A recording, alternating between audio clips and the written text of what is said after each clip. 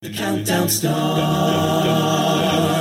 4, 3, 2, 1. This is Rachel, and welcome to the podcast version of Competition Countdown. Founded in 2017, Inside Voices has quickly generated a following in just a few short years. The group was originally founded on a whim by a small group of friends who had sung together at Bowling Green State University to compete in the first Varsity Vocals International Competition of Acapella, or the ICA Open. After the competition, some of the members decided to stay together, and open auditions were held to fill in for those that left. Since that time, the group has been evolving into its current form, an 11-member vocal powerhouse specializing in blending rock, pop, Broadway, and classics into a unique a cappella experience. They're heading back to the Open on August 10th, and we are thrilled to welcome them back to Competition Countdown. Hey, Atan and Michael, how are you of Inside Voices? How are you guys doing? We're doing well. Yeah, life is good. Mm-hmm. Life is good. Great. So, I know that you guys have competed in the ICA Open, ACA Open, whatever we're going to call it, before. What made you guys decide to go back for more beatings? Oh, wow. Hashtag truth hurts. Ouch. Oh, I didn't mean it that way. No. I think several reasons. First and foremost, we like the competitive nature of the Open. It gives people who are post-grad a great opportunity to not only meet other groups, but compete at a semi-professional level and use performance equipment that we don't really have access to here in our hometown of Bowling Green, Ohio. So it's a very cool opportunity across the board. Yeah, absolutely. Cool. What was your experience like last year, and how are you hoping to use the lessons learned in competing this year? So many lessons learned. A lot of lessons learned. Lots of lessons. Pitches are good. Yeah, man. Our closing number last year was the pitch was blown a half step high. Oh no! On accident, and we just went with it. Well, half the group started from pitch memory, and half the group started from the pitch they heard. And so the first about 16 measures were real interesting. Mm-hmm. It was very 20th century. Yeah. Lots of dissonance layered on top of each other. Yeah, we actually came in 4th place in the Midwest semifinals last year, and a big chunk of our score dings were from those first 16 measures of our closer, sadly. And a lot of it honestly was preparation. We had a lot of we've said, as you said in our intro, we've had a fair amount of turnover in the group over the past couple of years. It's been evolving, and last year we had some turnover, and so we didn't actually get our pieces finished and finalized, and we actually didn't finalize I don't know if I should tell the story, but we didn't finalize our choreography until the morning of. We had the choreography itself finalized, but it wasn't learned. So it was still pretty sloppy going into the morning of competition. So we spent quite a few moments up in our room running through choreography, but it was all for the best. Sorry. Definitely some lessons. It sounds like. Yeah. So this year we've had all of our pieces, all of our competition sets much earlier. We've already got all of our choreography down, and we're working on polishing now. Mm-hmm. Cool. Was it difficult for you to choose your set this year? Yes and no. We had a set picked pretty early. And there was some back and forth about our opening song. So we had a middle song picked and our closer picked. That it was pretty unanimous, and then a lot of back and forth for our opener, which has seemed to be the easiest to pick in the past. So that was an odd switch. But once we settled on it, everybody was on board, and we pretty much progressed very quickly after that. Well, and that was one of the things that we changed with this newest iteration of the group. In the past, we had kind of put all of the responsibility on the music directors. Mm-hmm. And then with the newest iteration of the group, we'd actually spread out a lot of the decision making amongst the members and put more things to vote and open it up to more commentary. And so doing that has really increased the camaraderie and the spirit of the group, because everyone feels like they actually have, a voice now. Exactly. Absolutely. Is that because of the personalities that have come into the group, or was that something you sort of explicitly sought out as you brought in new members? I think a little bit of both. Absolutely, yeah. Both. There were definitely some personalities that maybe didn't mesh as well that have exited the group, and in their absence, we've definitely sought out people that fit with our not only musical styles but also our ideals and goals moving forward. Mm-hmm. So we're all relatively on the same page now, Mm-hmm. and we kind of move at the same pace, Mm-hmm. musically and professionally as human beings. And we've made it an explicit point to really make sure that there's buy-in and that there is agreement amongst everyone, rather than moving forward where people may have reservations. Mm-hmm. Yeah. How do you guys bring in new people? What was that process like for you? At first, when we first started holding auditions, we just set up an audition day and did auditions in bulk. And at that time, that was the best way to do it, because we had a large amount of people exit, so we needed to replace voices. Now we're a little bit more selective with how we do things. If somebody leaves, we try and fill their voice part, but we haven't really held official auditions for a while, other than just kind of inviting people that we think will fit and seeing if they want to follow along for the ride. Yeah. Well, it sounds like you guys do your best to keep creeps out of the group, and so we're going to be hearing Inside Voices do Creep, originally performed by Radiohead, but with a little bit of a twist. The solo and arranger are Michael Barlos, and the VP is Atan Smeltzer. Here are Inside Voices with Creep. Hold up past me. We don't have a license to air music on this podcast. So if you want to hear this interview in its entirety, including all the amazing music that's involved, please go to our website, acaville.org, and subscribe. Now back to your regularly scheduled interview. That was awesome. Thank you. We have fun with that one. It was, well, like Michael had said earlier, when he first showed me the arrangement, I was not on board. He hated it. He did not like it at all. It's an exaggeration. I had to warm up to it. I had to hear the group sing through it a couple times. Then it really, now when I listen to the original on the radio, it's too simple. Mm-hmm. I've messed everything up for you. You did. Yeah. It's too straightforward for me. Right? Yeah, exactly. Awesome. So as you guys think about this round of competition, do you know the other groups that you're competing with? Are any familiar to you?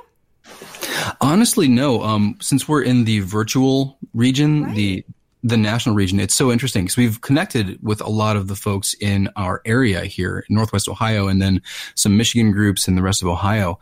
But I know that there's one other group from Dayton who is in the virtual region, but the other ones are from around the country, and so we hadn't had any prior connection with any of them, and so it's been really interesting. We've been doing a little recon online, looking and seeing, and I know that a couple of them have reached out to us, and we've cross tagged on Instagram and whatnot. So we're looking forward to it. It's definitely a different experience being in the virtual region versus going to last year we went to, what was it, Capital University, yes, and hanging out with all the groups down there. So it's definitely going to be a different feel. Yeah. What, are you excited about that? Is it nerve-wracking? How do you feel? A little bit of both. I think it's not as nerve-wracking because we'll be recording it, so it's not going to be. It'll still be in front of people. We'll still have a live audience there for our recording to get to get the energy right, as genuine a feel as possible. Yeah. But I think going to a neutral setting and competing head to head with other groups brings its own type of energy, and we'll just have a different type of flow this year. Yeah.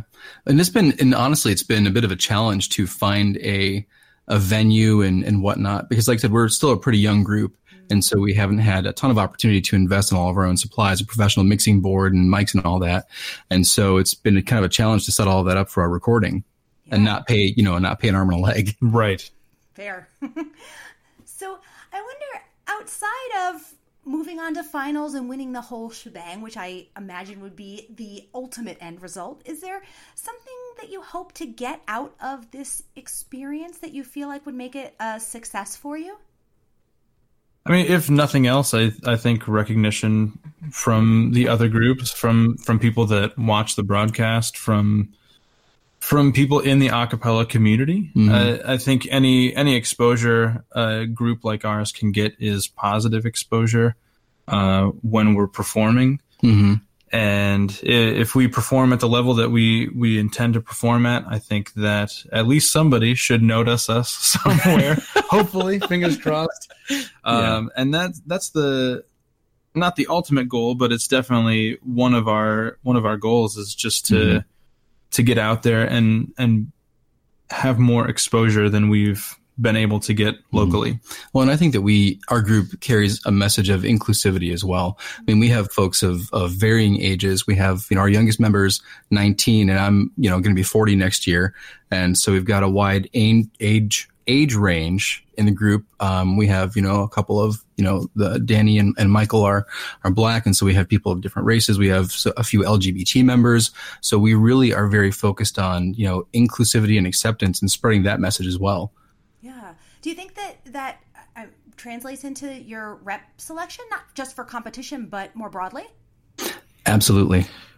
It's a very eclectic. We did rep. We cast a wide net. Yes, we have everything from old crooner music to current Broadway to rock to pop tunes, Motown. Yeah, a little bit of everything, which can be misconstrued sometimes. I think as not really knowing what we're doing, but I think for us it works because we all try and include things that everybody in the group likes to do. So we don't have one person picking all of our songs. It's something that the group, like Atan mentioned before, it's something that the group can vote on. Anybody can pitch songs to the group, and that's how we've established a rep that's as eclectic as it is. And we have multiple members of the group who are arranging pieces and who are helping to teach new members who want to arrange how to do that and collaborating. That's so fun. Is that something that you hope to continue? Do you bring in people with the idea of having them expand the abilities and capabilities of the group? Definitely. When we bring folks in, we definitely, see where we have maybe, room for growth, potential for growth. And then we seek people out who have energy that's focused in that direction. Yeah. So, sort of outside of competition, what's next for Inside Voices? What are you guys up to? Well, we've got a few local performances here in Northwest Ohio. In September, we're performing an hour set at the Black Swamp Arts Festival, which is a pretty major art festival here in Bowling Green. It annually draws about 100,000 people to the area, which is great. And we got a pretty prime spot, noon on Saturday on the community stage.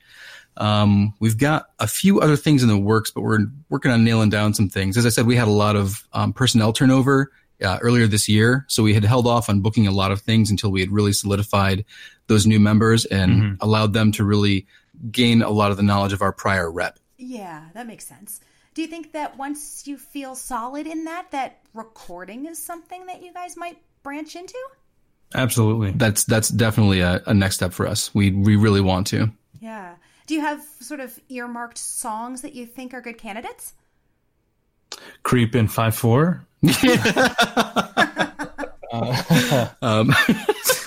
We've got some things in the works. We're working on, like I said, we're collaborating on a few things that are being arranged right now. So don't want to sizzle too much. Yeah. Some real current things. Doing a couple of, and I know it's cheesy, but I'm old, so I like the acapella mashups. So I'm working on a couple of those myself now. Awesome! Can't wait. So, sort of talking about sort of the Bowling Green area, what is the acapella scene like in Bowling Green?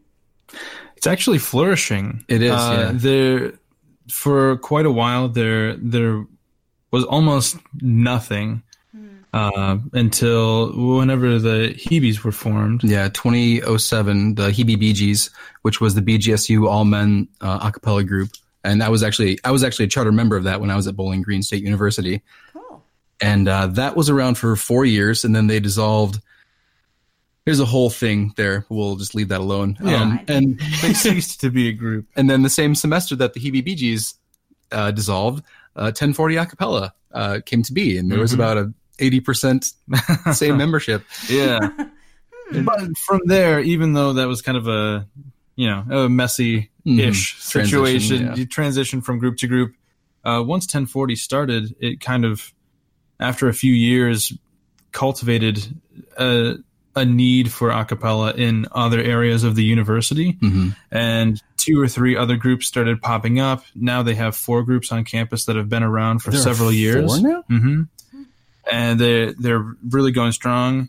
And now we have community groups. Atan's church has an a cappella group through their choir there. And I think in the Toledo area in general, high school on up, there's a lot of interest in a cappella now that there wasn't even 5 or 6 years ago. Yeah. And so we definitely, we definitely want to shout out our friends, 1040 Acapella, the Acoustics, Tonal Eclipse, and what's the fourth one? I don't know. And then there's the fourth one at BGSU. We know that we actually have in our group we have alums from those 3 groups from BGSU. That's awesome. So with sort of a flourishing a cappella scene, do you think there's opportunities for Inside Voices to do educational programs or collaborate with the other groups that are there? We actually had a meeting the other day with our group, and many of our members expressed interest in going that route. We'd love to show kids, high school, middle school, even elementary school, that when you leave school, you can still sing. There are ways to do it. Even old guys like me. Even old guys like Atan. And he's old. Let me tell you. Just Thank you. Ancient. Well, how many of our members are music teachers? 4, 5, 6? I don't know. Some significant portion. Let's just yes, a significant somewhere portion, between a third and a half of our members are music teachers in various levels of public schools, and so the idea to carry the music out and to really get that message out there is really strong in our hearts. I love it. Well, I can't think of a better place to end our interview. I wanted to thank Atan and Michael so much from Inside Voices. Thank you for spending some of your time with us. Thank you so much for having us. Yeah, it was a pleasure. That was Inside Voices. Best of luck in the competition. Thank you. Thanks. That's it for Competition Countdown. Special thanks to Carter Bennett for editing work, and tune in next time for more awesome interviews with your favorite a cappella groups.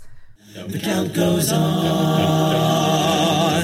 4, 3, 2, 1.